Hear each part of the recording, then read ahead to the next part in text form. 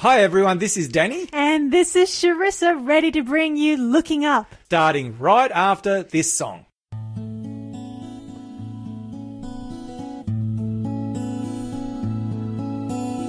I believe for every drop of rain that falls, a flower grows. And I believe that somewhere in the darkest night, a candle glows.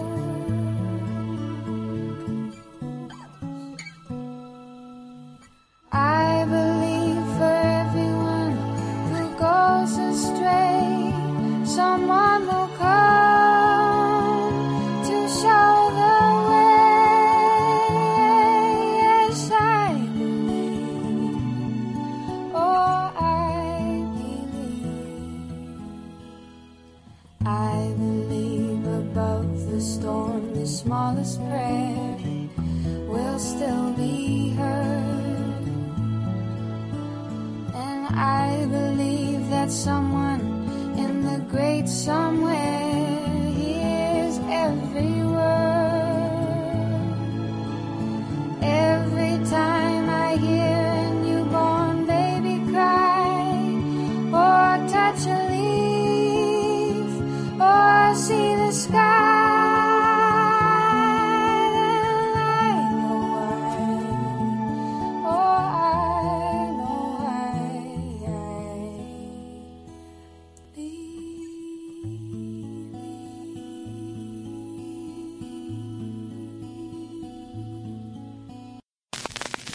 I must keep my eyes on Jesus, my Savior. He has promised heavenly treasures to me. Sorrow looks back, worry looks around, faith looks up. Look to the heavens, you can look to the skies. You can find redemption staring back into your eyes. I look to you.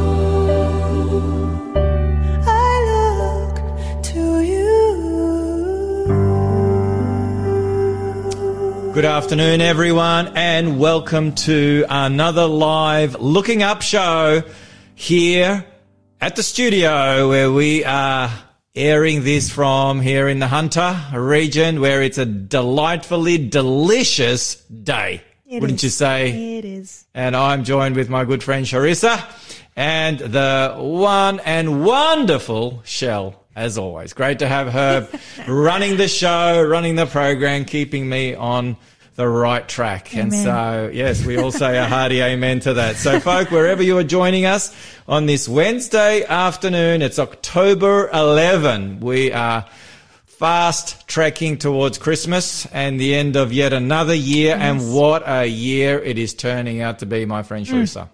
No shortage of dramatic turns. Oh boy, chaos and confusion. I think that's what we're going to call 2023. But then again, I think that's what I referred to 2022 and potentially 2021. Seems to apply to the end. It seems to apply, yeah. So folk, you're on the Looking Up show and we call it the Looking Up show. Let me remind you, because of the words of Jesus, who in Luke 21 verses 25 to 28 said these words regarding the end times. He says, and there will be signs in the sun, in the moon, and in the stars, and on the earth distress of nations, with perplexity, the sea and the waves roaring, men's hearts failing them from fear, and the expectation of those things which are coming on the earth, for the powers of the heavens will be shaken.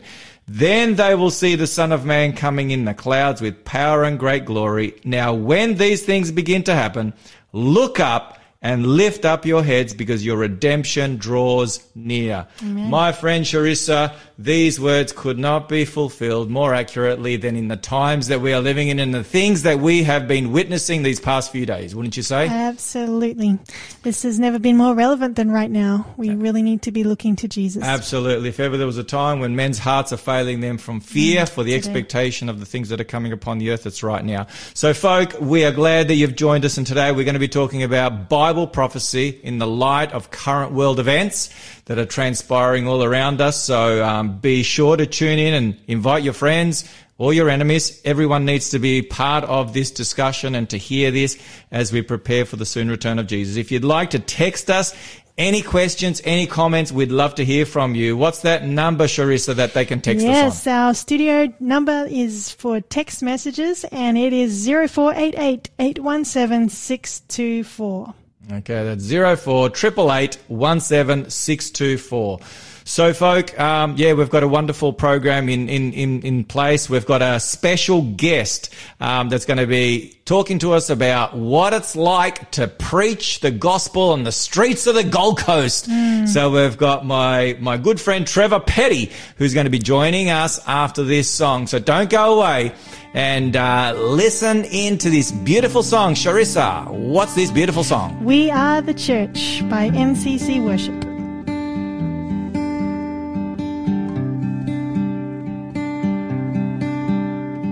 Shape me, put me on the potter's wheel and spin me. Ordinary clay you see is beauty, made into the image of your Son, so you can fill me. Pour your Spirit out and dwell within me. Give me the power for the victory. God, I long to see your perfect love made known to all the world. We're gonna give you our lives for your kingdom's cause, till this world sees your light shining out of us.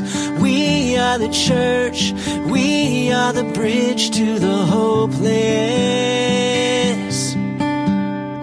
Send me, make me an agent of your glory. I'll be a chapter of your story, salt and light to all the earth. Jesus, perfect holy name of God is Jesus. King of all creation, you are Jesus. God, I long to see your perfect love made known to all the world. We're gonna give you our lives for your kingdom's cause, till this world sees your light shining out of us. We are the church, we are the bridge to the hopeless.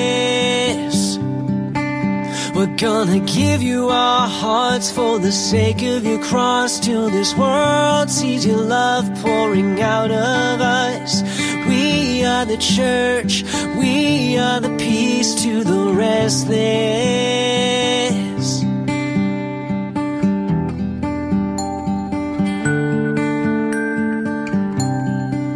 We're laying everything down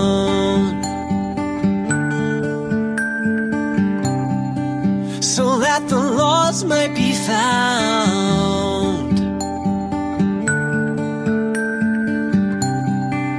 We trade our dreams for your heart. Lord, give us your heart. We're gonna give you our lives for your kingdom's cause, till this world sees your light shining out of us. We are the church, we are the bridge to the hopeless. We're gonna give you our hearts for the sake of your cross, till this world sees your love pouring out of us.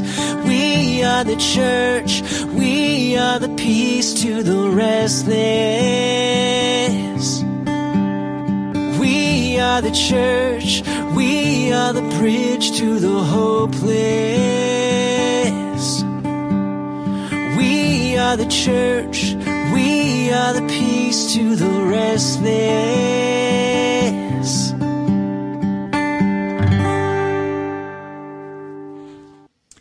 That was NNC worship. We are the church. And praise the Lord, He has His church here on planet Earth in these dark and discouraging, confusing and chaotic time, Charissa. Absolutely. To point people to the truth, and that is Jesus Christ, of course, who is the way, the truth and the life. If ever we needed hope and truth and life, it's now. Amen.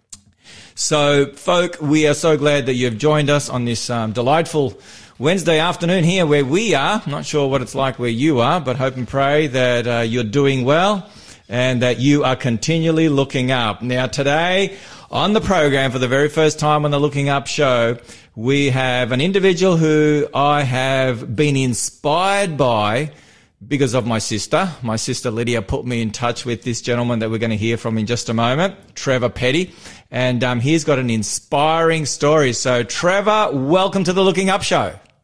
All right, good afternoon. Thank you for having me. That's great. It's great to have you, mate. And, look, there's a whole bunch of things that we're going to be talking about in this program that are not so encouraging as far as what's going on right now, but they're encouraging from the point of view that Jesus' coming is drawing ever near. But we want to talk about, to begin with, how are you sharing the message? Well, firstly, whereabouts are you? I'm in Brisbane, on the south side of Brisbane in Logan City. I'm currently on a construction site. I'm a builder, a carpenter. So if you hear some tiles being thrown, that's off the roof of the building. So I'm on a site. I'm a builder, but I'm an evangelist first, and a disciple of Christ. Praise the Lord. Praise the Lord. Don't fall off that building site, whatever you do. No, I'm on the ground. You're on the ground. That's good. The tilers are up on the roof. That's wonderful. Well, Trevor, so you've got your family up there. You got one wife, some kids?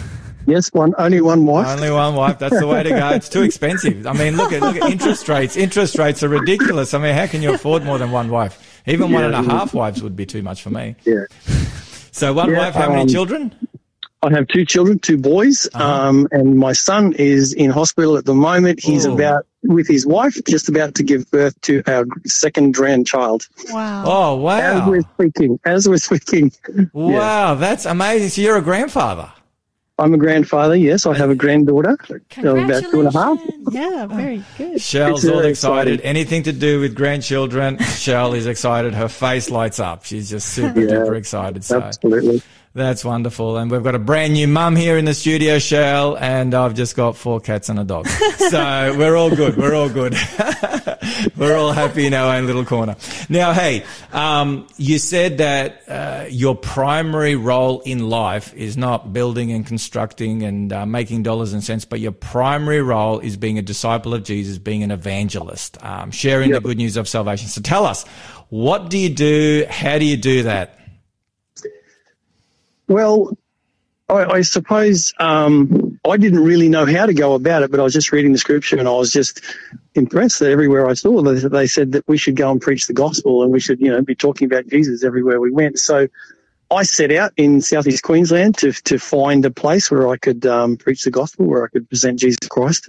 And I found a small group of people on the Gold Coast who were actually doing that. They were from Brisbane and they're from all over Brisbane, but, so I connected with them many, many years ago now. And, so from then I had never preached the gospel. I had never presented Christ in a public setting. I had done it at least one-on-one, multiple times, but this was, something very new to me, proclaiming Christ in an open air setting, particularly in a section where on the Gold Coast, in Cavill Avenue. Wow. So open air setting there on the Gold Coast. Are you telling me somewhere near Surfers Paradise right there in Sin City? Well, if you've been to Surfers Paradise and if you've been to Cavill Avenue, you probably would have walked past me. We have a ministry there where we have a large easel, 1,200 by 1,200, 1.2 by 1.2 or 4 feet by 4 feet, so that everybody can see. And while we're there, we paint the gospel. So we're painting a message, and that message changes every single week. So we don't do the same message and the same painting. we paint a new one all the time, and that's just inspired by the Word of God and by where we are each week in Scripture, and we can present the gospel through that. And paint a painting. A friend of mine who is also a builder, who I have worked with for many, many years, and we've served and travelled around the world preaching gospel in other places. But he paints and I preach. Wow. So we sort of have a team. So you do this every week, Trevor. Is this like, do you just go on the weekends mainly because you're working during the week? Yes, we have. I originally was down there every Friday and every Saturday night, at different times and in different places, and we had a lot of opposition in the early days. So we received a lot of fines from the council. But yeah, we probably got $3,500-4,000 in fines for, and the fines were for the first lot of fines were for touting. Now, touting is advertising material, and you're not allowed to give out advertising material in the Gold Coast Mall in Cavill Avenue. And so we said, look, we'll see you in court because we have nothing to sell. You can't buy tickets to heaven. You can't buy, and, there's no stairway to heaven. We're not selling Bibles. We're not selling resources of any type. It's Christ and Christ alone, and that's a free gift. So we said, we'll see you in court. And they eventually, after a long time, they quashed those and said, look, you can actually give out tracts, Bible tracts, and you can give out, messages about Jesus, and there's no problem. Wow. So they were all dropped. Praise the Lord. And you were telling me about the police sort of getting on board and giving you a bit of a hand. Tell us that story. Well, again, in the early days, we had a lot of opposition from the police. So what do you mean by early days? Like how long ago? So probably 2009. Okay, wow, okay. So back in 2009, we had trouble with the council. We had trouble with the police. After the council fined us for the touting, they then fined us for making a public address in a mall. And also I got thousands of dollars. But each time we had these lots of fines from the council, God went before us and he opened the door bigger to actually preach the gospel. So there was doors opened that in the natural we couldn't open and that don't make any sense because the council didn't want us there. The police didn't want us there presenting Jesus Christ. They would rather us do that in church, but they didn't really want it on the Gold Coast. But God had a different plan, and he went before us and he opened doors to get a position. But then once they fined us for making a public address, they said, okay, now you can use amplification, which is very strange when they just fined us for using our voice to preach the gospel. Then they said, okay, we're going to quash those fines, but now we're going to give you amplification. So each time we came up with opposition, there was opposition by, a body. God opened the door bigger and bigger, and God was fighting our battles before us, which was a real blessing. So the police, we were there one Friday night preaching, and 26 policemen surrounded us and asked what we were doing, and I proceeded to tell him that we were presenting that we've all done wrong. And I said, have you ever come across a criminal who's done something wrong and been really happy to see you? And he said, be quiet, because straight away he was convicted and he knew exactly what we were doing. So after that time, though, they said they took our camera gear. We record our evenings with a little camcorder on a tripod, and they took our tripod. They took our newly used amplification system. They took all that. They even took our phones, and then they said, "We'll see you in court."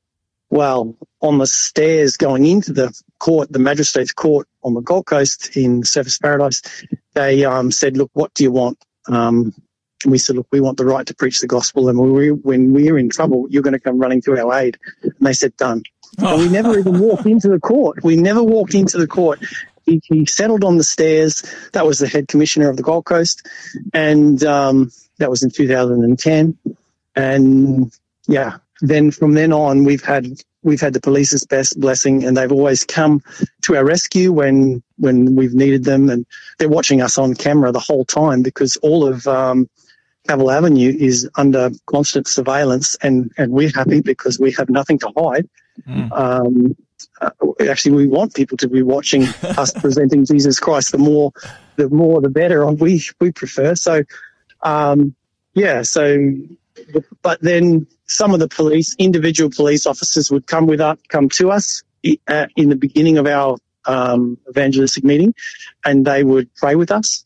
They would stand with us, and they would really encourage us. So we had there were obviously Christians within the police force that were very happy to see us there, and they said, "Well, we get to deal with so much negativity. It's something really lovely to see somebody doing something really positive." Wow! Praise the Lord!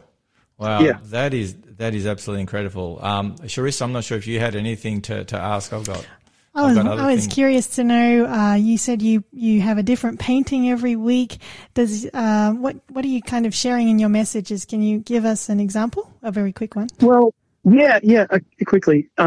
So right now at the moment we're going through John. So we're painting the 7 I Ams. So nice. All the I am statements where Jesus said that I am the bread, I am the door, I am the resurrection, I am the life, I am the way, I am the truth, I am the water. So we paint those in a picture, and then we preach about those. So we have them up on a big board for everybody to see. They've just put in some very strong lighting just above where our painting is. So that's illuminated at night very well for everybody to see. So yeah, that wherever we sort of are as we do our devotional time, and we paint that. So we paint as we grow in Christ, as people. We present that to others. So, wow, yeah. Amen. So we've only got a couple of minutes or so left, but we'd love to have you on the show again. But tell us, as we sort of round off for today, do you have a testimony? I'm sure you've got many, a particular testimony of someone who has come and heard, and potentially someone who continues to continue to come, and how their life has been touched and impacted by your ministry? Yeah, well, it's a funny ministry because it's like preaching in Corinth, because a lot of the people that are there for 5 to 7, maybe 10 days, and then they're gone. So they come there. It's a holiday destination, and it's a holiday destination from all around the world. So God brings people from all around the world. So one night we were preaching in the mall, and behind us, there's high rise all around us in the mall there. A married couple came down from the 23rd floor of the building, and they said, and they were crying, and they wrapped their arms around, my friend who was painting, around his neck, and just said, "Look, this is a message that we would never hear in our country." And they were just crying, and because they were listening on the balcony. They were listening on the 23rd floor of the balcony of their high-rise building. And they could hear all the way up there. They could hear all the way up there. So we have many testimonies of people that are they can hear from the balconies of the nightclubs and hotels, and also from the residential apartments around us. But they came running down, and they were just amazed that we were allowed to do this, but it's a sort of a free country. So we do have the privilege of being able to present the gospel. And then we have many people like that who hear the message, and then they go back to their nation, but they come again back, and they'll say, "Oh, we were looking for you. We had questions, and we didn't see you last year, but here we are here this year, and we're glad to catch up with you again." So we have multiple people coming back, but we pray that they will, and encourage them to be part of a local fellowship, or find some sort of fellowship in their local area, in their local country. Some of these are big closed countries, so they'll have to be very secretively about that. Because there's a lot of Muslim people coming to the Gold Coast, Praise the Lord. so they hear the message. Now, Trevor, we are just so thrilled. Thank you so much for joining us. We have to leave it there, but we'll be coming back to you in the future. But now we've got a beautiful song. Charissa? No worries. I'll never get too old to pray. Thank you. God bless. All of God, all of His life, and from His faith He never strayed. A prophet of dreams, a friend of the kings, He was used in so many ways. And as the years passed, He still served His Lord. Though weak and feeble He grew, 'cause with those prayers that He prayed 3 times a day, He did more than any strong man could do.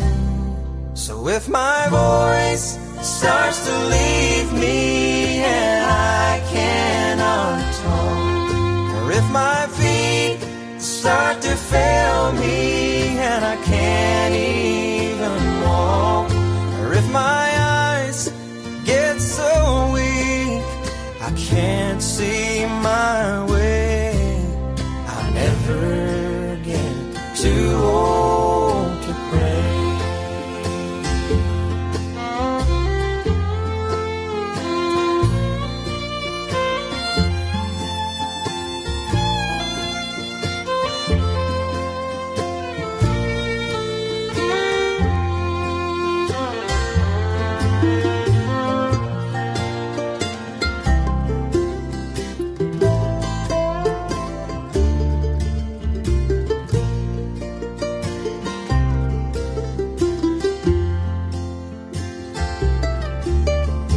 As my age lengthens and my days grow few, I want to be used, dear Lord. Just like old Daniel, help me see his example. There are things that you'll still want me for. 'Cause there's a world out there dying without your dear Son, and they need someone who will pray them on through. Although my earthly frame may not be the same, I'll move mountains just by calling on. So if my voice starts to leave me and I cannot talk, or if my feet start to fail me and I can't even walk, or if my eyes get so weak I can't see my way, I'll never get too old to pray. If my eyes get so weak I can't see my way, I'll never get too old to pray. I'll never get too old to pray.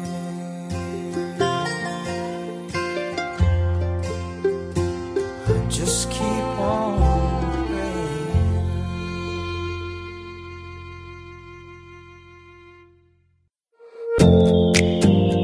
Hey everyone, you're listening to a repeat of our live show, Looking Up. That's right, and if you think this is good, you'll definitely want to tune in on Wednesdays at 3:30 to join us for the live event, because you can actually participate. There's a free giveaway that you can claim. You can text in your questions and prayer requests. Live is so much more fun, so catch you then.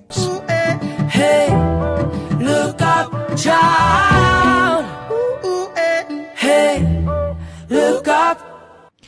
And we're looking up indeed on this Wednesday afternoon here in the Hunter, just outside of Newcastle, where we are airing this Looking Up show on this October 11 day. And there's so much going on in the world, and we're going to be getting to that as we go along. But thankfully, our good friend Trevor Petty did not have to rush off to his building project, and he was able to continue to join us so that we could round off and finish off this interview that we were doing with him.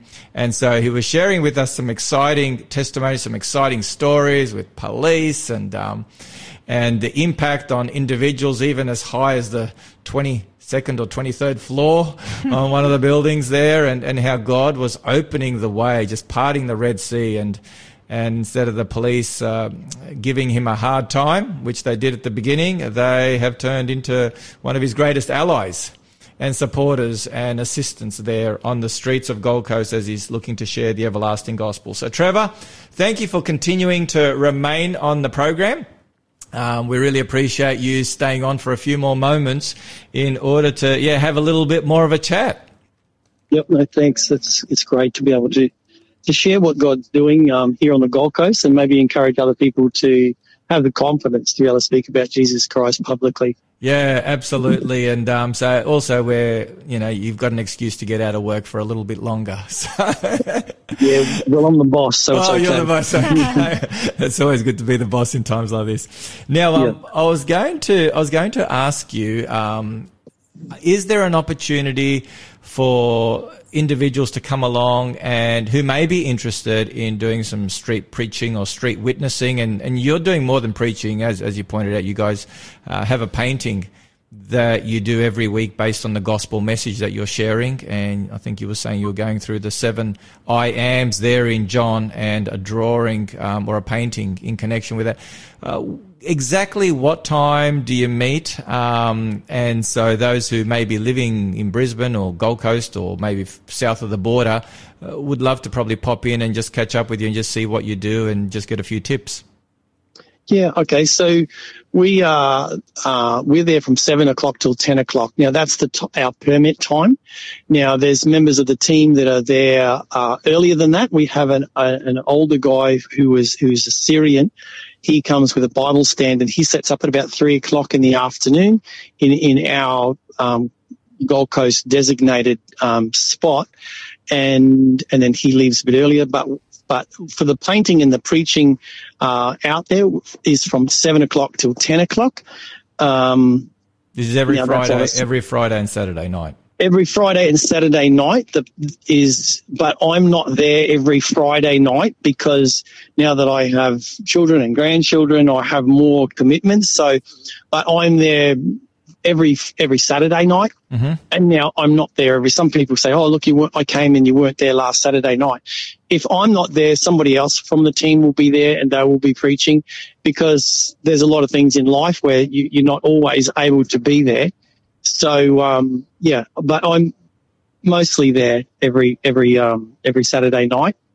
Now, if somebody would like to come along, if someone would like to see what we do, we have people always coming along and joining our team. We probably have a team of probably about 15, and they come and go as life happens around them. But we're very, very happy to have people come and join us. Now, we are non-denominational, so everybody is welcome. We preach Christ and Him crucified there. So we have lots of different people from different denominations, all preaching exactly the same message of Christ. Does other people preach?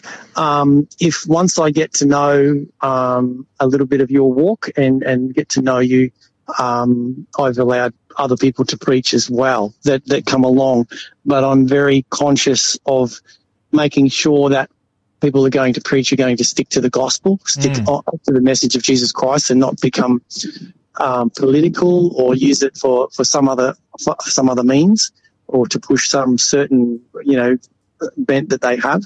So I vet that sort of thing. But we do a lot of one-on-one ministry as well. So the preaching of the gospel is only a small part. It's really encouraged that the other people that come along can actually speak to people that have a question, or they could be standing beside them and say, look, do you agree with what he's saying? And they might say yes, they might say no, but then it leads into a conversation of them opening up with other people. Some people come down from Brisbane and they've said, look, I'm way too shy to be involved in this ministry.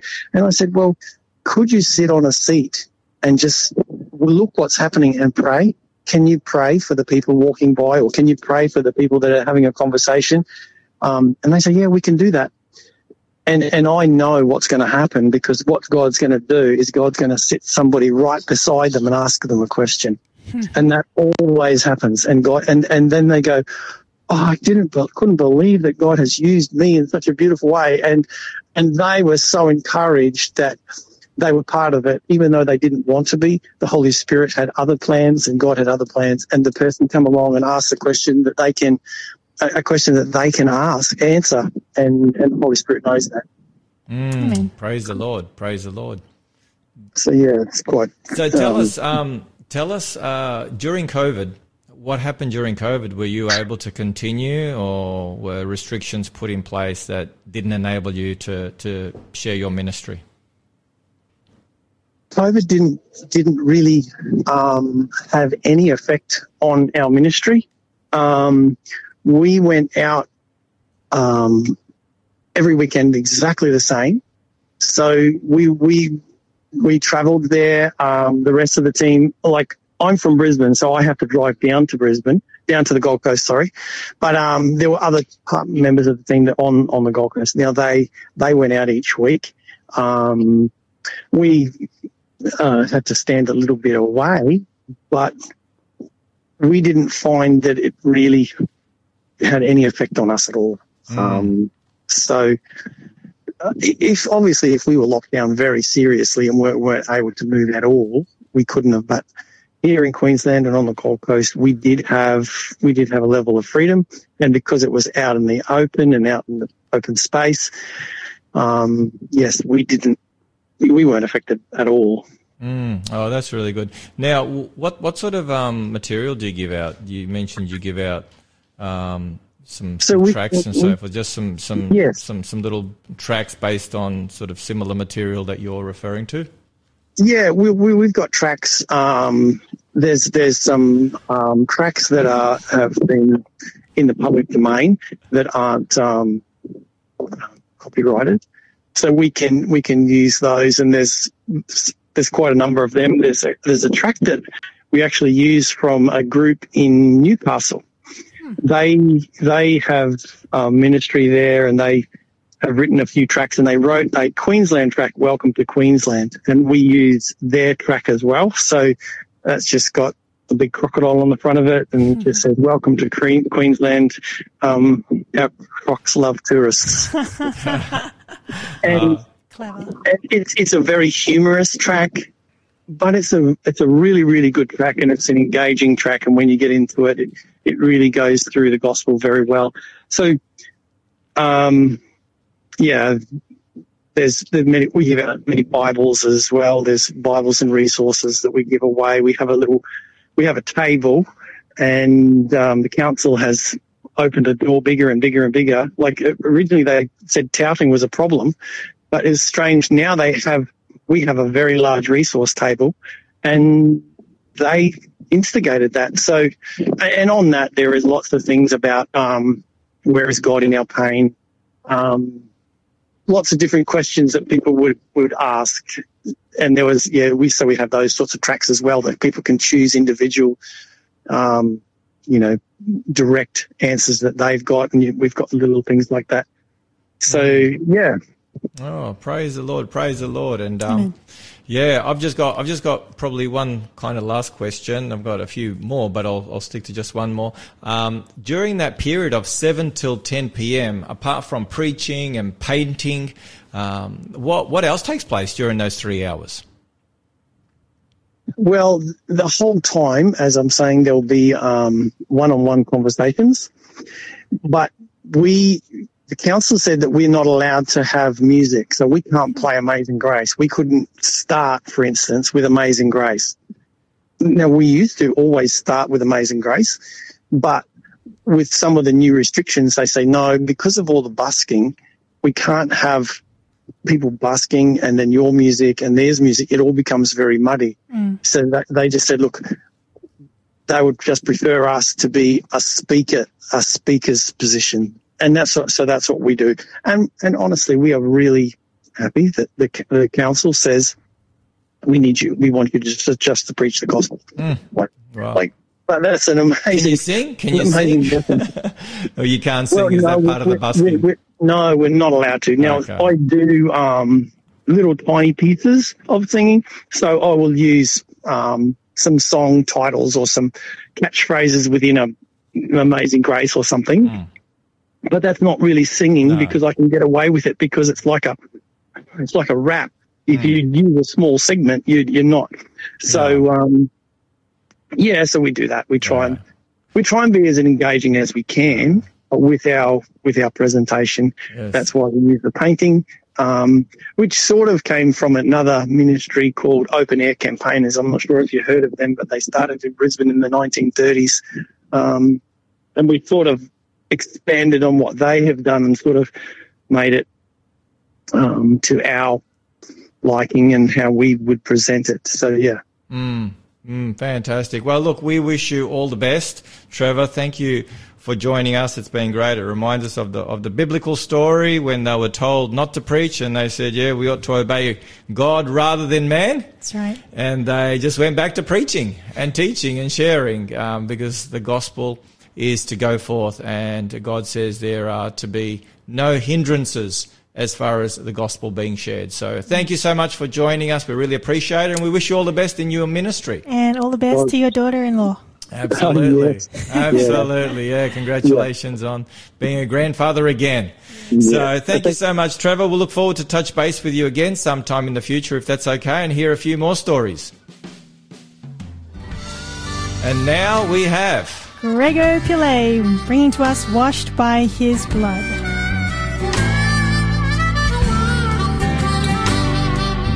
Washed by His blood, restored by His Spirit, Jesus my Savior died to save us all. Now that I've surrendered my life completely, He will lead me every day of my life. Washed by His blood, washed by His blood, we need to be washed by His blood, washed by His blood, washed by His blood, we need to be washed by His blood. Victory in Jesus is the greatest joy for me, praising my Savior for the things He's done for me. Come on and surrender your life completely. The power of His love will turn your life around. Washed by His blood, washed by His blood, we need to be washed by His blood, washed by His blood, washed by His blood, we need to be washed by His blood.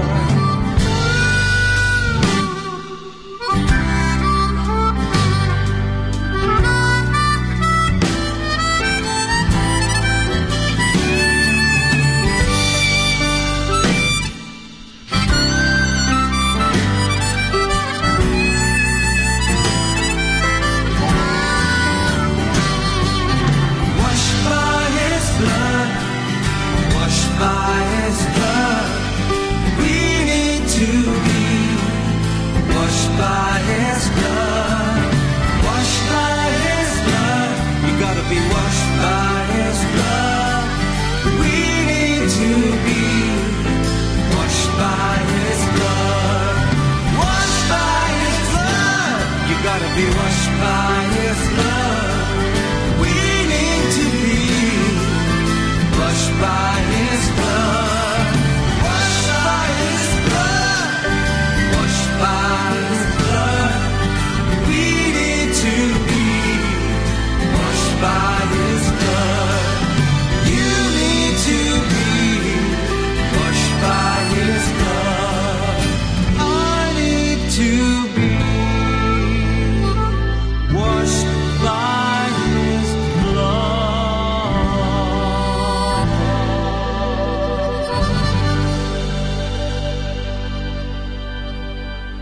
You are enjoying Grego Pillay, who happens to be a really good friend of mine, and his beautiful song, Washed by His Blood, from his album that I'd highly recommend each and every person get a hold of. So here we are today on this Wednesday afternoon, here in the studio just outside Newcastle, and we're on the Looking Up show. So if you're joining us for the first time, potentially today, a big warm welcome to you, and glad that you're on board. If you're our regular listener, great to have you as well. Well, there's a lot to talk about. We've just had a wonderful interview with Trevor Petty, who preaches the gospel on the streets of the Gold Coast. Isn't that exciting? That's wonderful. And it's very brave. Yeah, it takes very courage brave. to stand out on the street and say something. So. Most people would be like shaking. That's right. At the thought, let alone getting up and doing it. But I like what Trevor said. You don't need to be out there preaching. You can just sit quietly and be praying. That's right. And be praying for God to bring someone into your midst, to take a seat next to you, and that you can share with them, or just to talk with people, to pray with people. So there's many ways to witness and share. It's not just a one-size-fits-all. So today we've got a lot of things to talk about, Charissa. Yep, we do. We have a lot of things, and we're in this Bible study that we started last week that we're looking to unpack this final crisis at the end of time, this final worship crisis. All these things that are happening are all a lead up to... They're propelling us forward. They are. To the final crisis. They are. They've all got different elements connected with that final end time crisis. So today, of course, we're going to be looking at the Middle East situation and what is unraveling there as we speak, and the biblical and prophetic implications of that. There's been an earthquake in Afghanistan in the last few days, where over 2,500 people have lost their lives. There's the polarization taking place here in our own homeland as we prepare for Saturday and the referendum, which hasn't taken place for 20-odd years. The last referendum was 20-odd years. And so, yeah, this has polarized our community, not to mention the things that are taking place within our own community here. So we've also got the Pope's latest encyclical on the environment, Laudato Deum, or Laudato Si 2.0. So that has prophetic implications as well. So it's literally... We haven't got much to talk about. No, we don't. And that's kind of like about a third of my list. They're kind of the main talking points. So there's a lot going on telling us that Jesus is coming soon. And so we have a giveaway to help you in this space, just to prepare for the coming of Jesus. And we've got to give away a book written by Joe Cruz. Do you want to tell us a little bit about that, Charissa? Yes, so this is a little book by Joe Cruz entitled Hidden Eyes and Closed Ears. Is there a difference between obedience and legalism? What is the purpose of the law in the lives of Christians today? These are very important questions, and if they interest you, then you will be interested in this book, because it comes to you with a very biblical perspective. Hidden Eyes and Closed Ears. That's the prize today, and we have 7 copies. Wow. 7 copies for the first 7 people to text in the code word when we release it. So be listening in for that, and that will probably happen at the beginning of our next segment. Sure. So we'll be doing that at that time. So be tuned in for that number, which is 0488 817 624. So lock that into your phone, 0488 176 624, and we'll be giving you the code word at the beginning of the next section. So, by the way, and if you don't have the Faith FM app, we'd encourage everyone to get the Faith FM, wouldn't we? Definitely, because then you have good coverage wherever you are, as long as you have data. Exactly. And you can listen to previous podcasts. Absolutely. So if you've missed something, or you want to pass something on to someone, it's all there. There's so many good programs on this station. There are. So so that's fantastic. All right. Well, let's begin. I think we really need to pray, because we're dealing with some pretty hectic things going on in the world. So we really need God to lead and guide us as to the things we ought to share that will be of prophetic relevance to our listeners. So, Charissa, would you like to open up with a prayer? Lord, we thank you that we have this opportunity to share on radio now with our listeners about current events as they relate to your word and what you have told us will happen before Jesus comes. We invite the Holy Spirit to lead our discussion, and also to help us to have our faith centered in Jesus, and that we may not be afraid of what is happening in this world, but keep our eyes fixed on him, is our prayer in Jesus' name. Amen. Amen. Amen.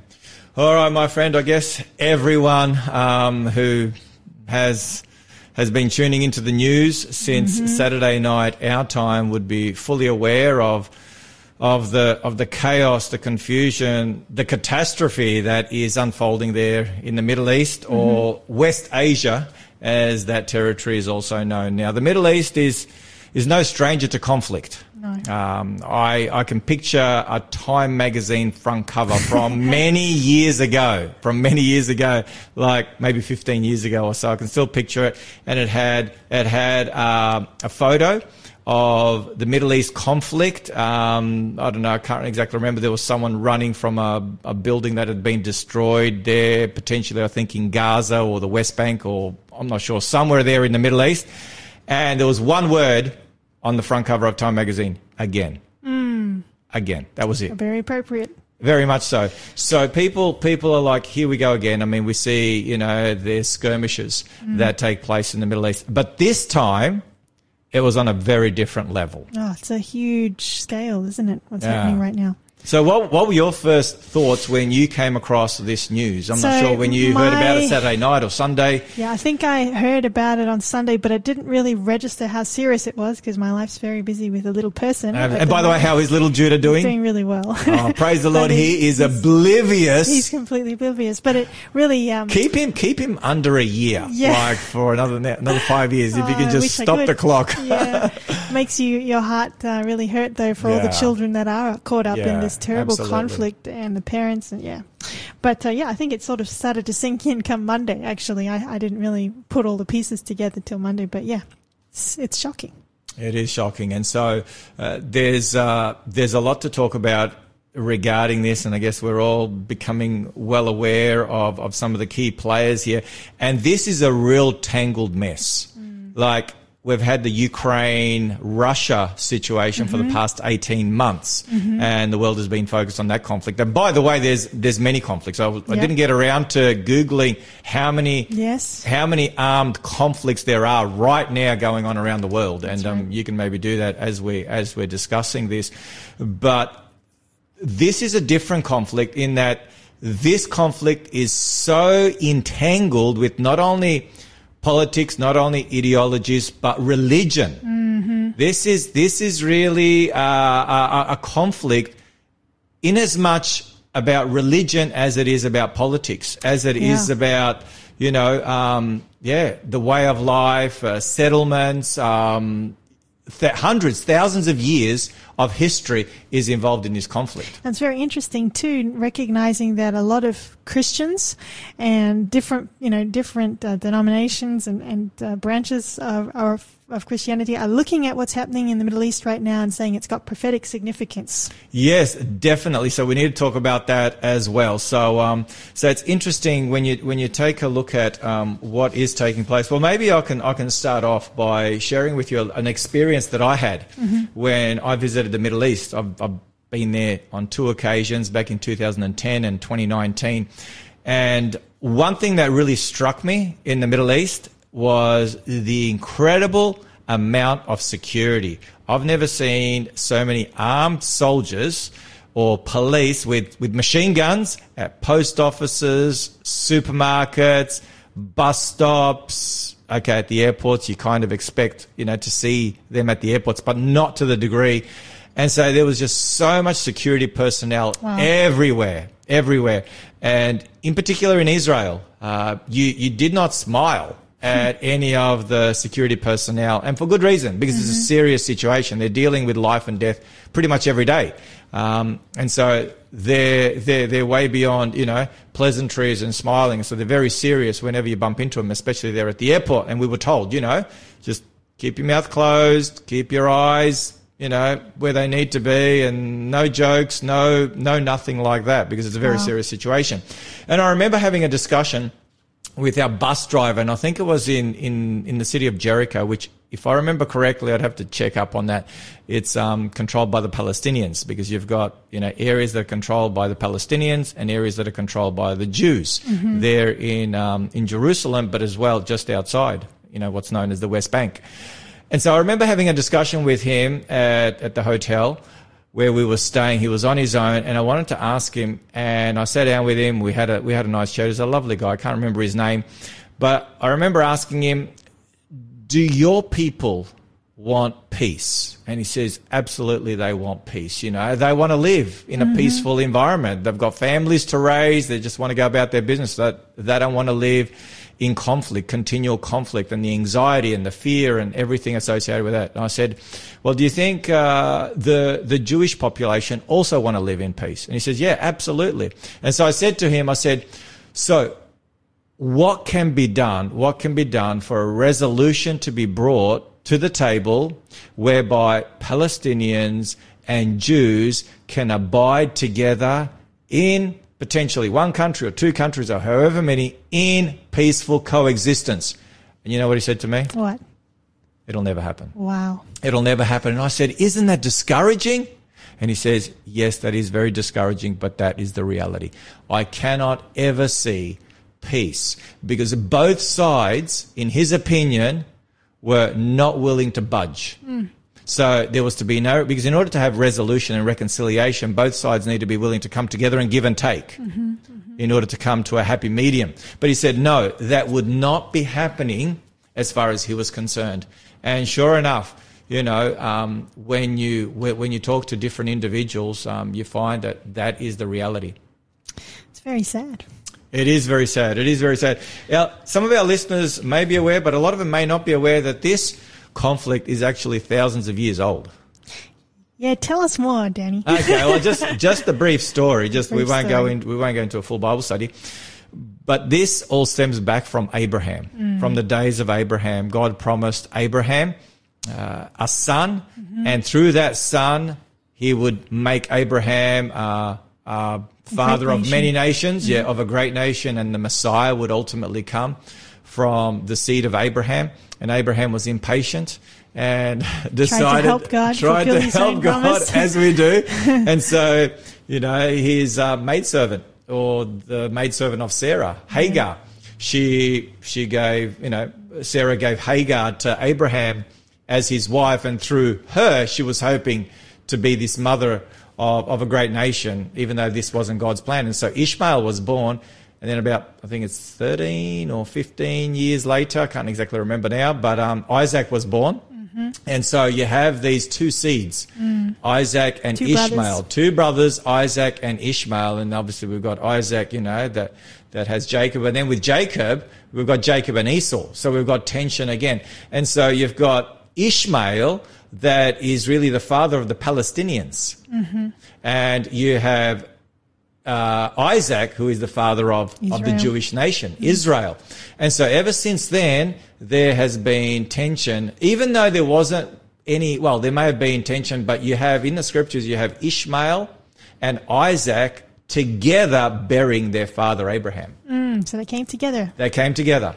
So even though they lived apart, but they came together to bury, you know, their father. So it appears from scripture, from the limited, you know, that we have afterwards, as they are, you know, that they moved separate, that they lived in harmony, even though they lived separate, but there was no serious conflict. And then you got Jacob and Esau, and they also come together and they bury their father Isaac. And so you've got this conflict, and that runs all the way through, all the way down through history. And then, of course, you know, the brief summary of that is, you know, you've got the dispersion of the Jewish state and the Jewish nation, especially 70 AD, when Jerusalem was destroyed by the Romans, and the diaspora, as it's become known, where they, you know, scatter throughout the world, just as Jesus said would take place. And then you've got World War II, and even prior to World War II, but then World War II, 1948, when they become a Jewish state. They are recognized by the United Nations. When was it? May 14, 1948. It was declared the state of Israel. And so you've got, you know, Palestinians that were living in that place that are displaced, and many Jews are coming back, especially from Eastern Europe, you know, in the aftermath of the Holocaust and what took place. And so ever since then, you've got a lot of tension. And so, yeah, it's just been, you know, there's a lot more to the story, but you've got a lot of tension going on. And then you've got the Middle Eastern countries that were not very welcoming towards Israel in 1948.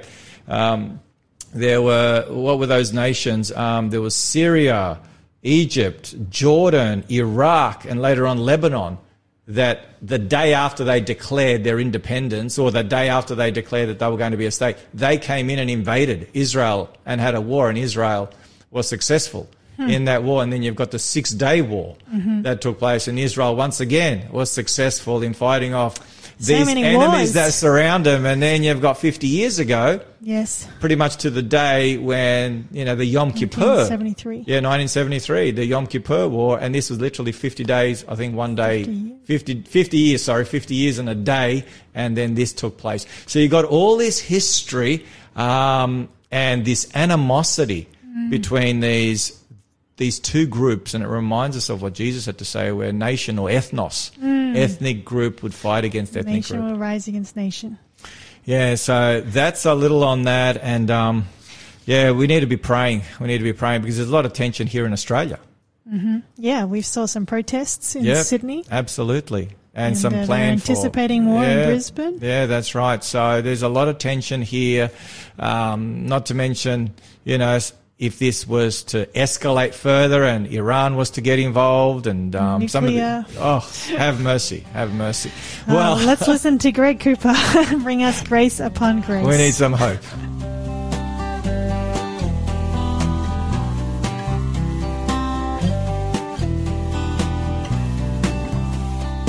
What would it take to be our Savior? What would it take to give us life? Who in this world can know the Father? Who in the darkness is a light? Jesus, the Lamb of God, Messiah, the Holy One. And from His fullness we've received grace upon grace, grace upon grace. Jesus, the truth, the life, who reigns at the Father's side, and all He has He gave for us. Grace upon grace, grace upon grace.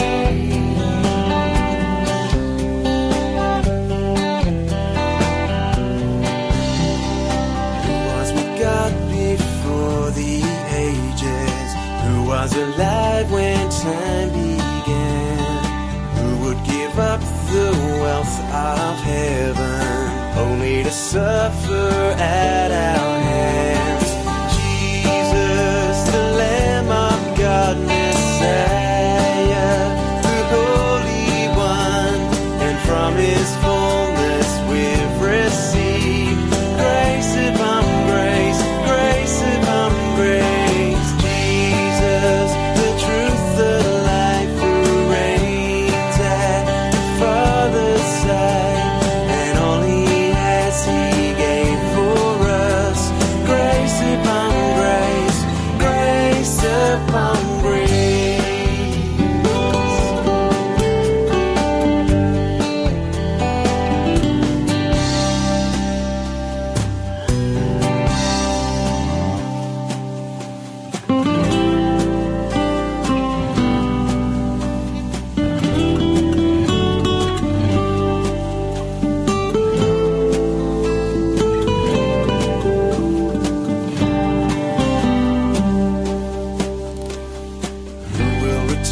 To save His people, what is the name we'll shout and sing? Who is the word of God to save us? What is His name? Jesus, the Lamb of God, Messiah, the Holy One. And from His fullness we've received grace upon grace, grace upon grace.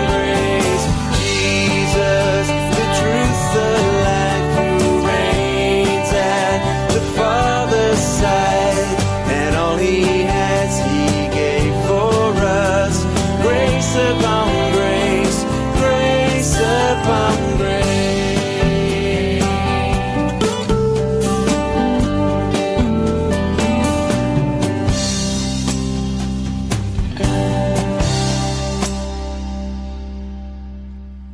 That was Greg Cooper, Grace Upon Grace.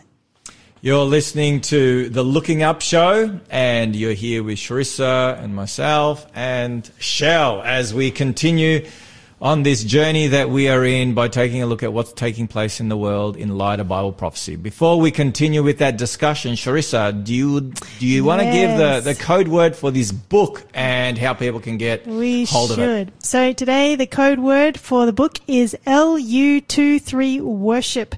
The book is Hidden Eyes and Closed Ears, a book that answers questions about the difference between obedience and legalism, what is the purpose of the law in the life of the Christian, and this book will help you avoid spiritual delusions that will cause many to turn away from God. It's a very important subject, and this will be a blessing. So we have 7 copies available for the first 7 people to text in the code word LU23 Worship to the number 0488 817 624. LU23 Worship. Fantastic. And so if there's any comments that have come through, Charissa, thus far today? Nope. Okay, so there isn't. So if you want to send in your comment or your question, 0488 17624. We'd love to hear from you. We got one from Lynn saying, I'm listening in. Oh, good. This is Lynn. Fantastic. Thank Lynn might be reminding me. And somebody else text in, great show, God bless this ministry, talking about the interview. Yeah, Trevor Petty on the Gold Coast. The Gold Coast preacher. Sharing the gospel in Sin City. Praise the Lord for that. We need lots of Trevor Pettys there in the Gold Coast, don't we? We do. In every corner of all over the land. All over the world, indeed. Now, Charissa, we were talking during the break, people who are stuck there, and obviously we're hearing on the news, countries are being urged and encouraged by those who are there, especially to provide repatriation flights and get them back safely. We know some individuals. We do. In fact, our listeners might know them too. Yeah. Do you want to mention their names? It was David Asherick and Ty Gibson. They were there, I believe, hosting 2 tours. That's right. In the Middle East, the Bible lands and the Holy Lands. And they just got out of there.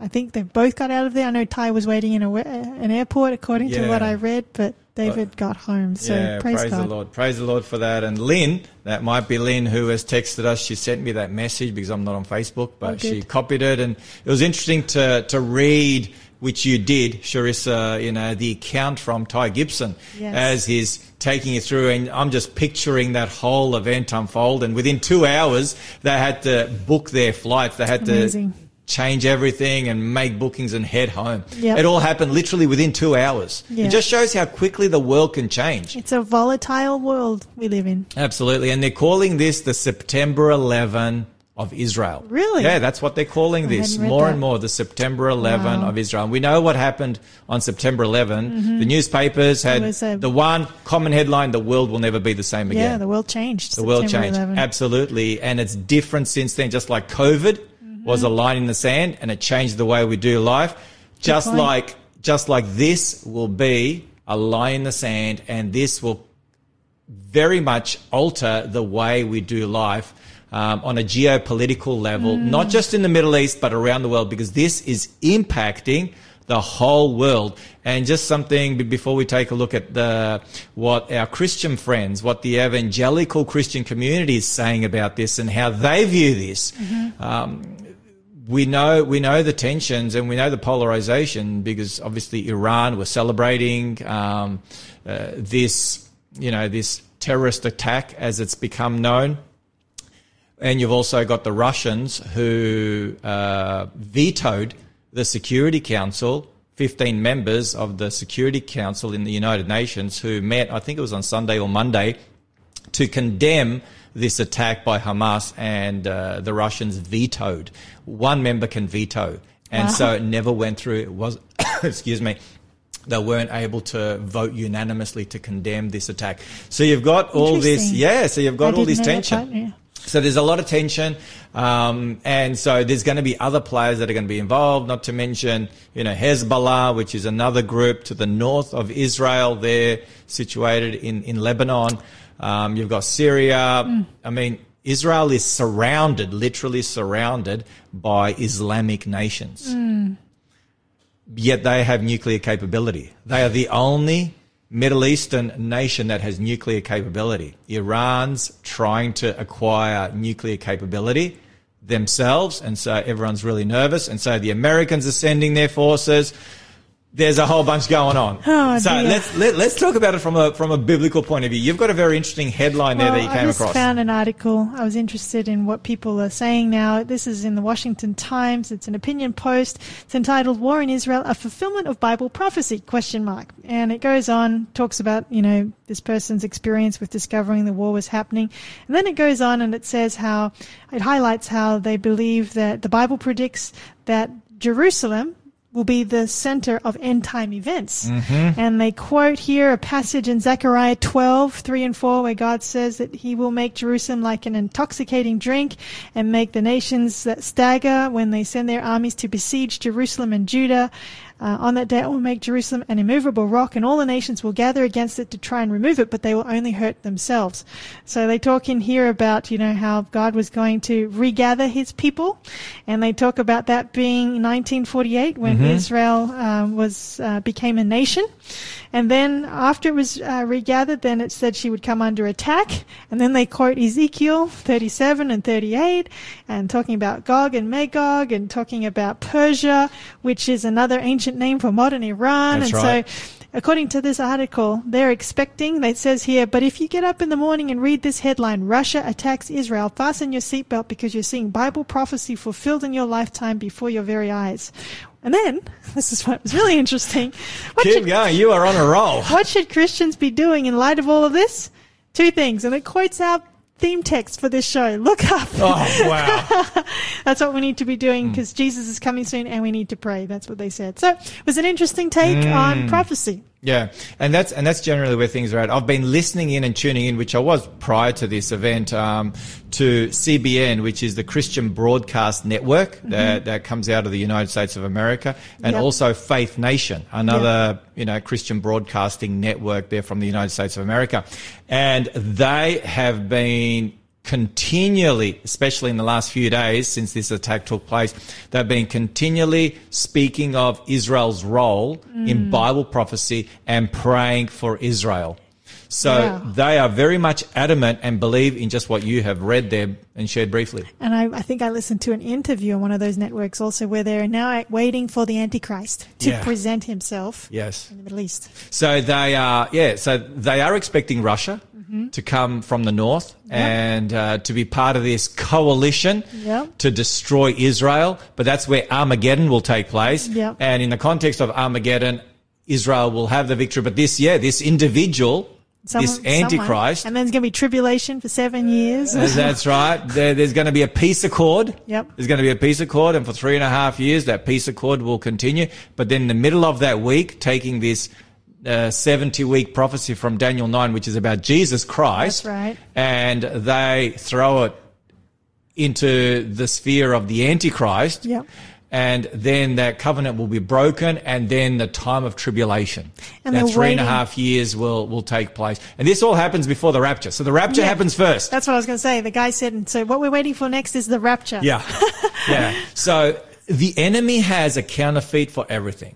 He has truth. For the day of worship, the enemy has a counterfeit. For what happens when you die, the enemy has a counterfeit. Yep. For holistic health and well-being, the enemy has a counterfeit. For God's law, he has a counterfeit. For everything, he has a counterfeit. And for Bible prophecy, he has a counterfeit. According to Bible prophecy, the center of Bible prophecy will not be in the Middle East. That's right. Because Bible prophecy moves from east to west. If you take a look at Babylon, Medo-Persia on the map. You can just take a look at it on the map. You go Babylon, Medo-Persia, Greece, Rome. It's moving from east to west. And then in Revelation 13, as we've been discovering and will continue in the coming weeks, Bible prophecy ends in the United States of America. That's Revelation 13, 11 to 17. And so the United States is the epicenter of end-time Bible prophecy. And that's a very big difference. That's a huge difference. So we're not going to the Middle East. No. We're going to the United States of America. And the issue is not going to be a physical war to destroy literal Jerusalem, literal Israel, the literal temple. The issue at the end of time will be a spiritual war, not a physical war, a spiritual war waged against not literal Israel, but spiritual Israel, who are those individuals, according to the New Testament, according to the words of Paul, who are the seed of Abraham, who follow Jesus Christ as their Lord and Savior. Amen. And are true to him, keep his commandments, have the faith of Jesus, have the testimony of Jesus Christ, and they honor and worship Jesus Christ on the day that he said we ought to worship, and that's going to be the final issue.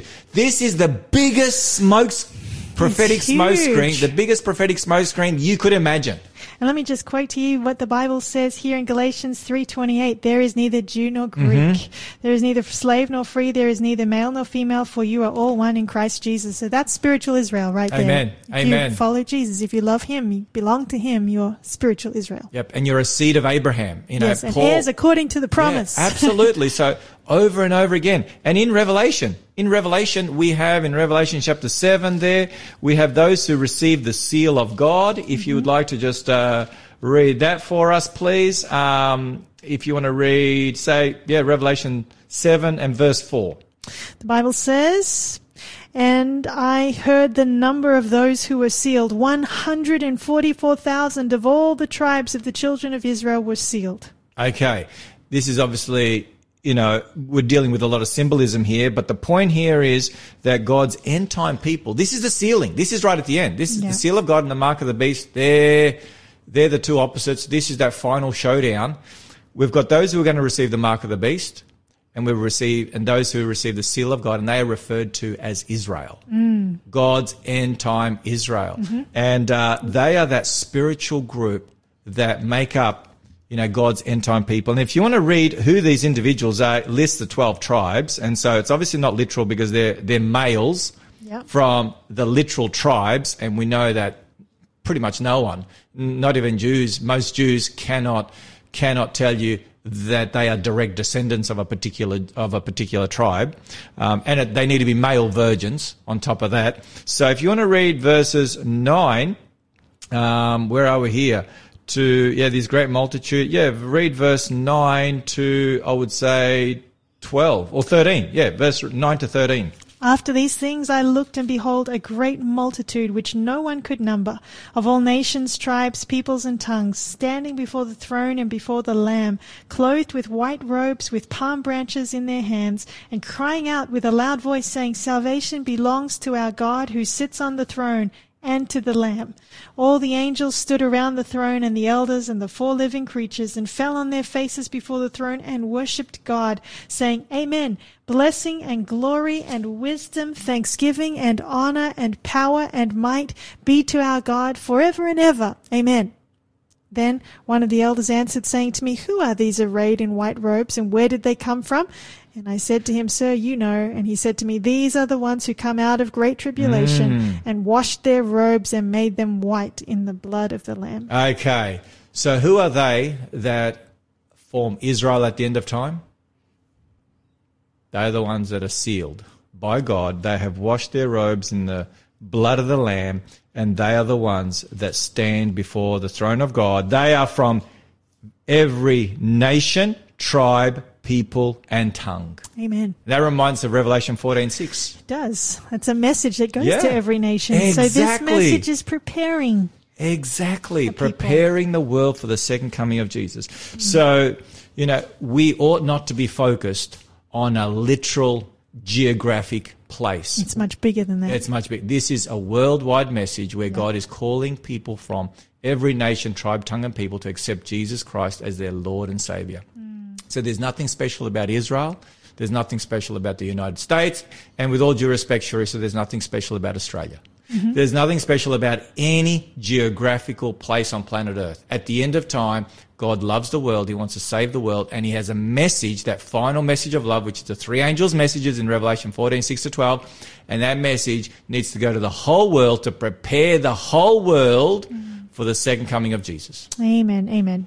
And so we really need to be mindful that, yes, we need to be praying for Israel. Yes. We need to be praying for the Palestinians. We need to be praying for the Australians, for the Americans, for the Russians, for the Ukraine, for every man, woman, and child on the planet, because all are in need of salvation. Amen. So that's a little on that. And what is interesting, this Christian Broadcast Network, I jotted down a couple of things that were saying we need to pray for Israel for two things in particular. They said, Christians need to fight against radical Islam, number one, and radical secularism. They were saying they are the two enemies of Christianity, the two enemies.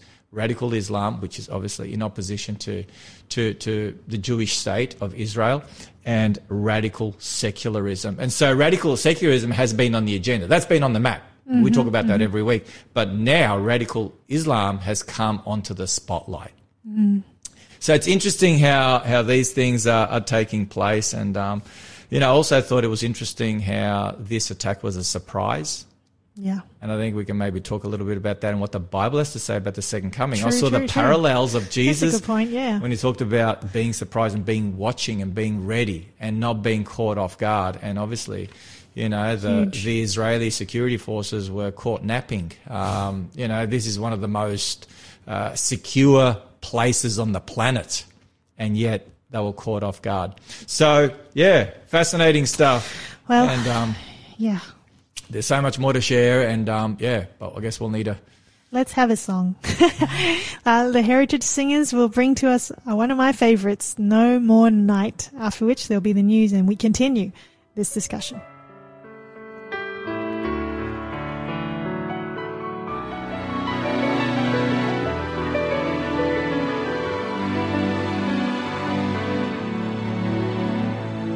The timeless theme, earth and heaven will pass away. It's not a dream. God will make all things new.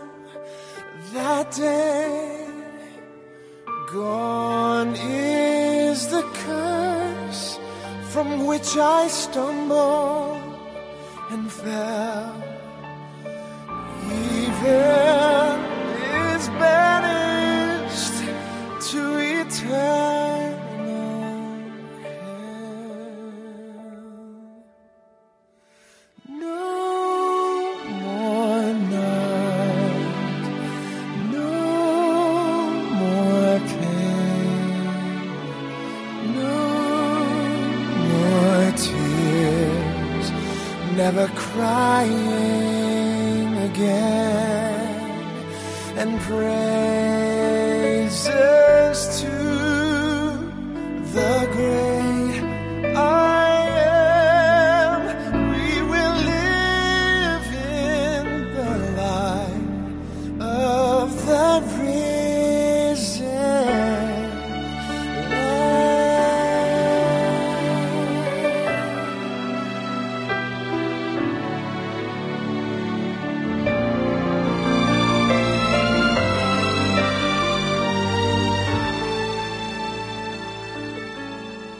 See all around, all the nations bow down to see.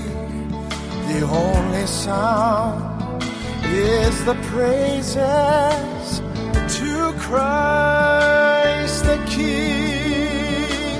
Slowly the names from the book are read.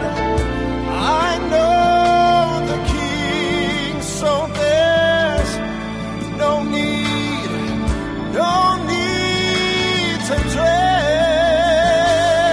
No more night, no more pain, no more tears, never crying again, and praises to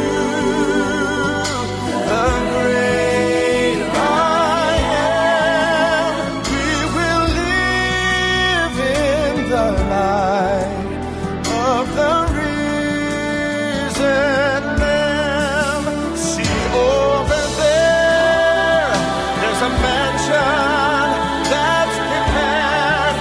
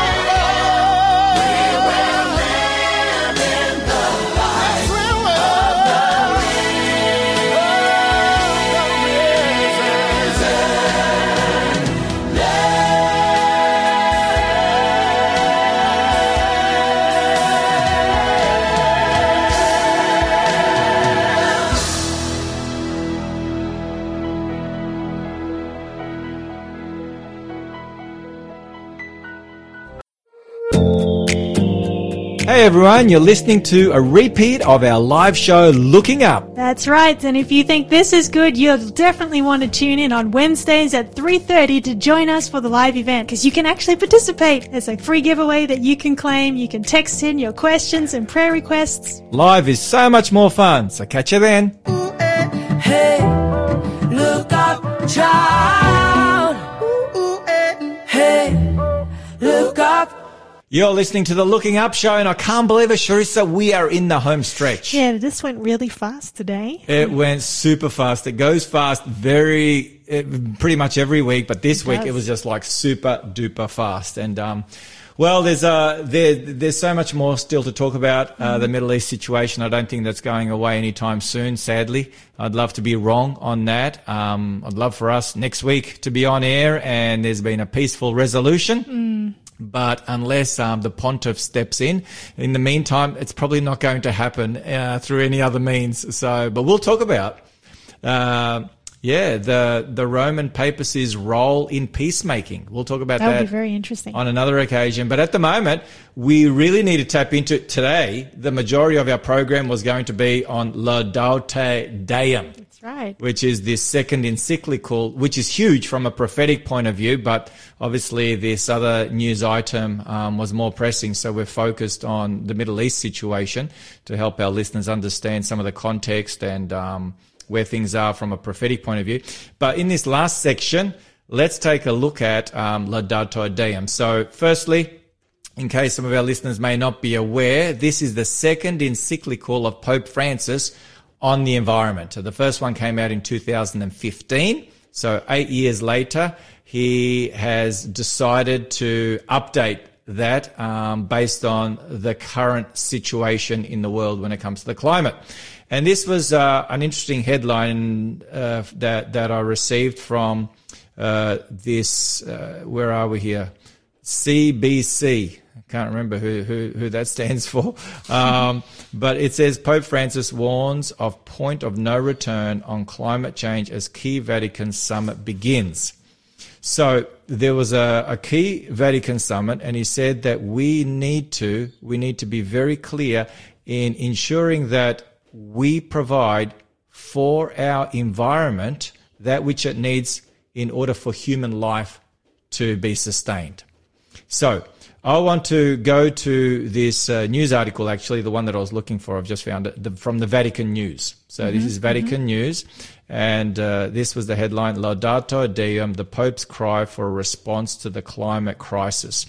Now, I read through the actual encyclical. It's not as long as the first one. So no, it's 7,500 words. That's right. The other one was like 3 or 4 times as long. At least 3 times. It was a lot longer.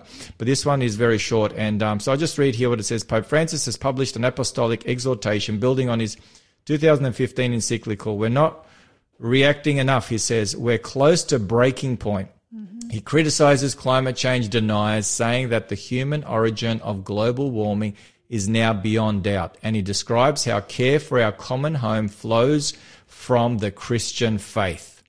So Laudate Deum is the Latin for praise God. So the other one was praise be to you. Laudato Si. This one is praise God. So I don't know if you want to share anything before I talk about some things that I found very interesting in this encyclical. Well, I've got a quote here from a website, firstthingsfirst.com. And this might be interesting to you if I can read it. This is by Francis Mayer, and he is writing this website. He's a senior fellow in Catholic Studies at the Ethics and Public Policy Center. And this is what it says here. He says the most disappointing quality to Laudate Deum is that from paragraph 2 through paragraph number 60, it could have been drafted by any intelligent non-believer working for a secular NGO. Jesus makes an appearance in paragraph 1, then goes on a hiatus until paragraph 64. In a text of 7,500 words, the word Jesus appears 3 times, God 11 times, Church once, Catholic twice, Biblical once, Bible once, and Christian once. Laudate Deum is an essentially secular document with a religious addendum. That is spot on. It's really interesting. That is spot on. And that is exactly what struck me when I went through that document. And literally in the first paragraph, there's a couple of scriptures there, one from Matthew, one from Luke, and you literally have to get down to the very bottom, and you get down to this last section here, section number 6, spiritual motivations, and there's a couple of scriptures there, 3 scriptures thrown in, one from Genesis 1:31, the other one Deuteronomy 10:14, another one from Leviticus. Otherwise, there's no scripture at all. Now, why do you think that is? I've got my thoughts and my views. Why do you think that this document, this encyclical, which in the past has been filled with scripture, like when popes put out encyclicals, it's generally speaking for the Roman Catholic Church audience, for the church. Now he's speaking to politics. Now he's speaking to politics. Governments. Exactly. If he put a lot of scripture in there and a lot of Christian themes and messages, would that potentially ostracize this document from the broader non-Christian community? Yeah, most definitely it would. It would. So in the first one, he sort of spent a lot of time dealing with the scientific side of the climate crisis, and there was a lot of moralizing as well that he threw in the mix. But in this one, it's a whole heap more secular than the first one. Yeah. What's also fascinating to me, and I've made a couple of notes here, is that he is speaking of the need for a global authority beyond the United Nations. All right, check this out. All right, which one am I going to read here? There's the heading is the weakness of international politics. So that's the heading. That's section number 3. Yep. And he goes on and he says, where are we here? Okay. It says, I'll go to number 35, section 35. It says, it is not helpful to confuse multilateralism with a world authority concentrated in one person or in an elite with excessive power. You kind of got to understand what the lingo is here. He's saying that we need to have a multilateral political approach. Individual nations cannot make their own decisions. We need to make decisions on the environment collectively. There needs to be a collective approach. He goes on, he says, when we talk about the possibility of some form of world authority regulated by law, we need not necessarily think of a personal authority. We are speaking above all of more effective world organizations equipped with the power to provide for the global common good. That's a keyword, common good. You're going to come across that over and over again. The elimination of hunger and poverty and the sure defense of fundamental human rights. The issue is that they must be endowed with real authority.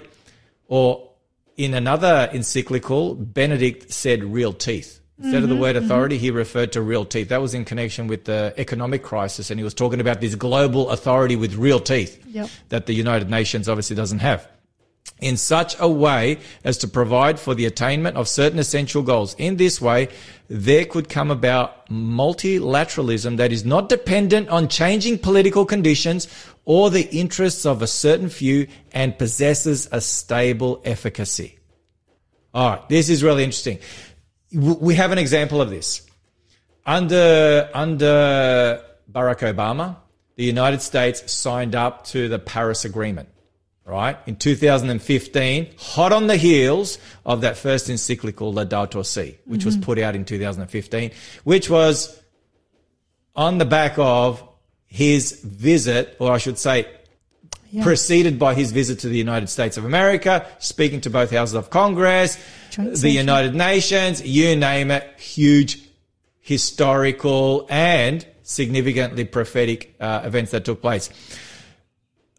Our friend Obama leaves, and who follows? Donald Trump.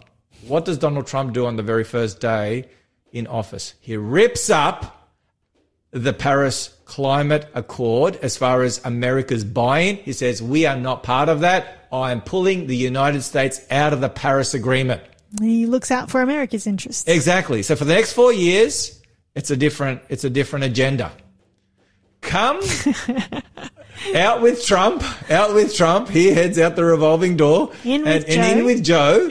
And what does he do on his first day? First day signs the treaty again. The Paris Agreement, the first day. So what Pope Francis is saying, we cannot have a world where, depending on who's the president of the United States or any other country, depending on whether it's the Liberals or the Labor or Nationals or the Greens or One Nation, regardless of who's in power, the agenda must remain. We must all remain on this train together.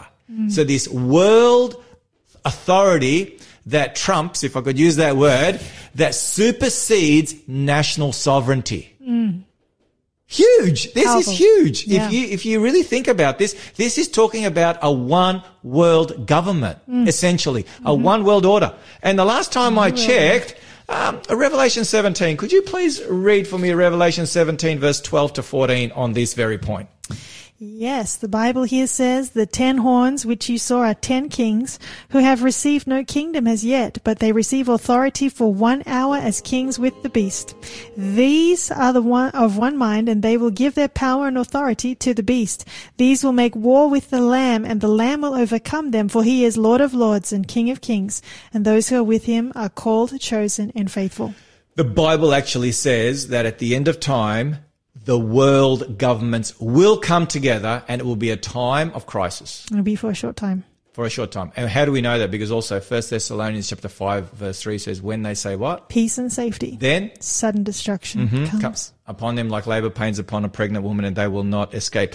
In the context of peace and safety, we've been talking about the Middle East, and there is desperate need for the Middle East peace plan. There was a plan on the table between Saudi Arabia and Israel, normalizing relations, and the United States was seeking to broker that deal, and that's obviously most likely fallen apart right now because Saudi Arabia is not in favor of what Israel is doing. They've spoken out against that. And so we have here, they are of one mind, 1 hour, and they give their authority to the beast. Who's the beast? The papacy. The papacy. Who is saying that we ought to have one global authority where all the governments come together? Papacy. The papacy is saying we need the 10 kings to come together to be of one mind. Wow. Have mercy. It's literally following the script from 2,000 years ago. Amazing. And we know that this is going to be right at the end because in Revelation 18, it says there for 1 hour, for 1 hour, both the political and the economic leaders come together, give their authority to the beast, and it all turns to custard. And it all happens in a short space of time. We are right there, and this is exactly what he's saying. And he goes on. I'll read a little bit more from this encyclical. And there's something huge. Oh, he throws the United States under the bus. Yeah. Big time right at the end. We're going to get to that before we close. And the United States is going to lead the world at the end of time. I know we've got like less than 2 minutes. Folk, pray for me, folk. Go for it. Okay, here we go. Section number 36. He goes on, he says, it continues to be regrettable that global crises are being squandered when they could be the occasions to bring about beneficial changes. This is what happened in 2007, 2008 financial crisis, and again in the COVID-19 crisis. And he says, he goes, for the actual strategies developed worldwide in the wake of those crises fostered greater individualism, less integration. He's saying we became more individualistic, less global, and increased freedom for the truly powerful who always find a way to escape unscathed.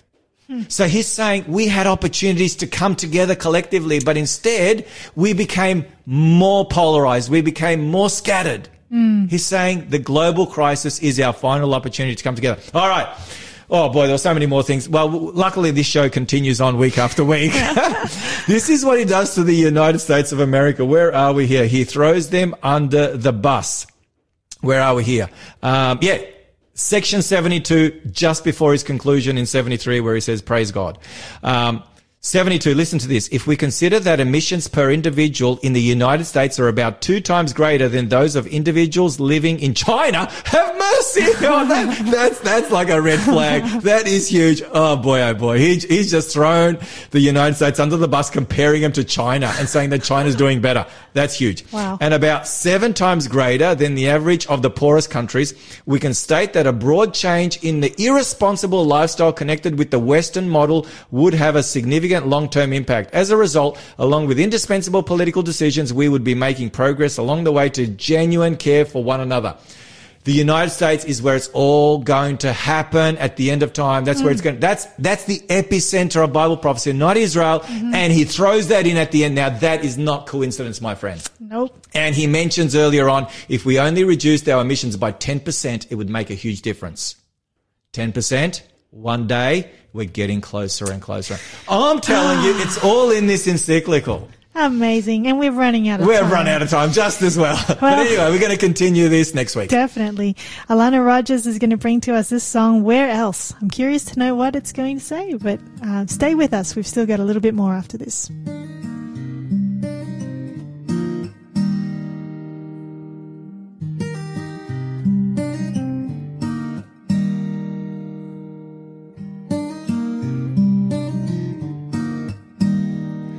The end of the road we see.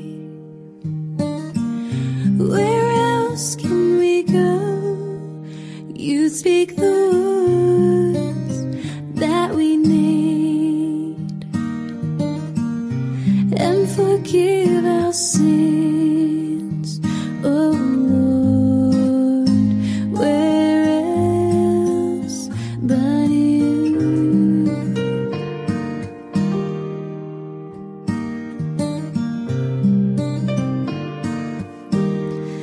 When all said and done, what remains? Our hopes and plans. When all said and done, what remains? But our hope in you, oh Lord. What else but you?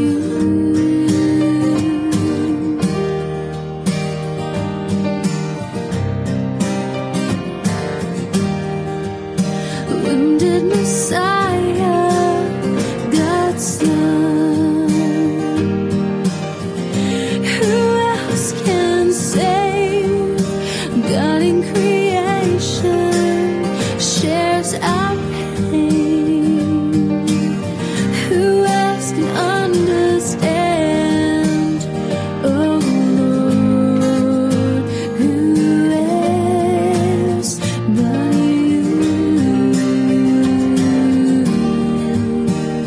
Oh Lord, who else but you? Oh Lord, who else but you?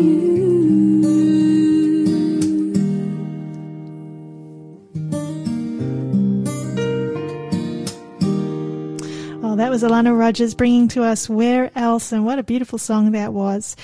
Our time today on the Looking Up program has just flown by real fast. It's evaporated. It's gone. And Pastor Danny, I want you to have your final chance to say something in the time that remains, because I know he's really had to cut so much. Oh boy, just as well. This is an ongoing program and there's so much more to share. But folk, from what we are sharing today, and today we've really only scratched the surface in some of the things that are taking place. There's so much taking place on so many areas. It's just a convergence. I refer to it as a convergence Good word. of prophetic events that are taking place in all areas of our world. And so this is all telling us that Jesus is indeed coming soon. So we need to continue to look up because our redemption is indeed drawing near. And every encyclical that comes out from Pope Francis, and by the way, his encyclical Fratelli Tutti is on what? Is on coming together, is on reconciling, is on having peace and harmony in society.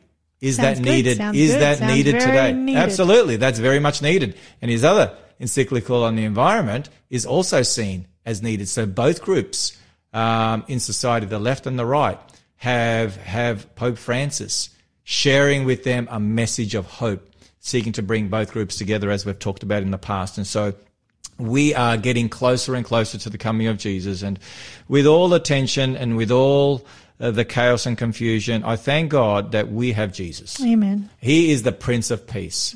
He is the ultimate peacemaker. He's the Prince of Peace. That's what his name would be, according to Isaiah chapter 9, verse 6.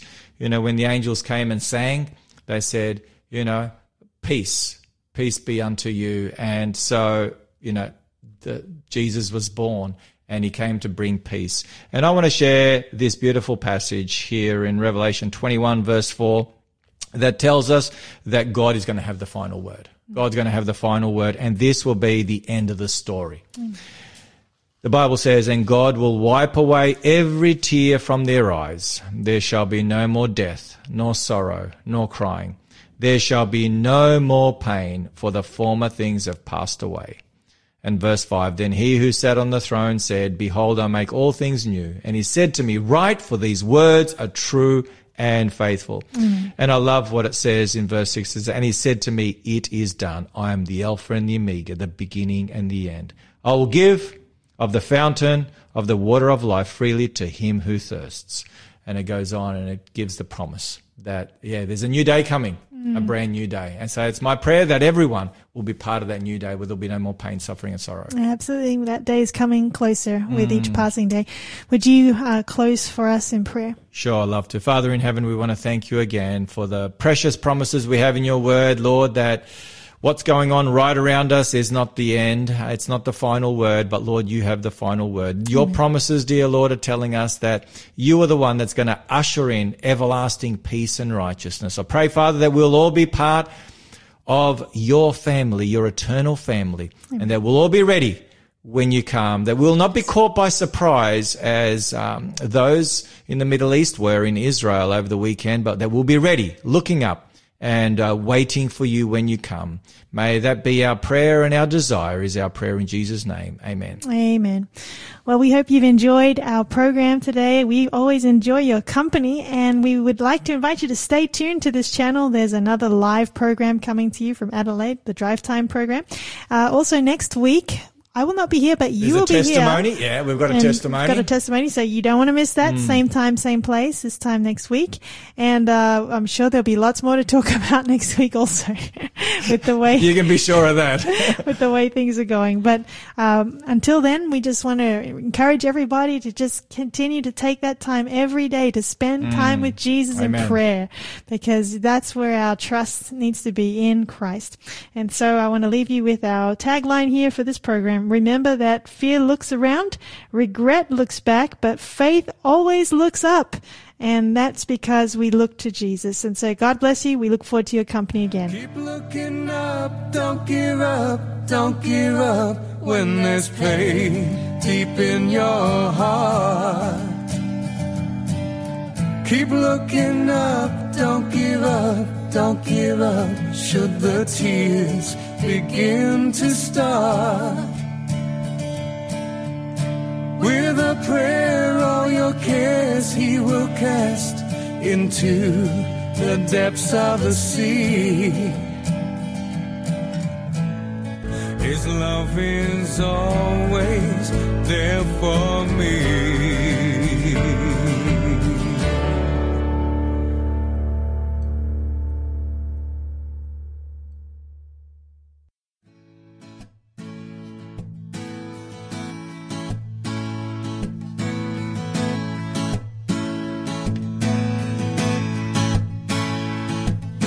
Savior, like a shepherd, lead us, but we need thy tender care.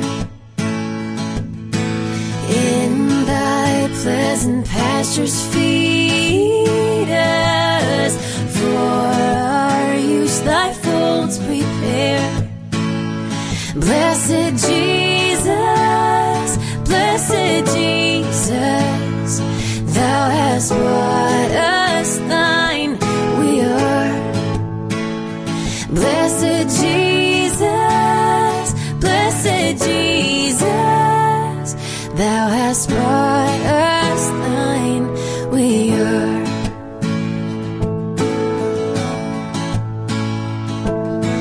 We are thine, thou dost befriend us, be the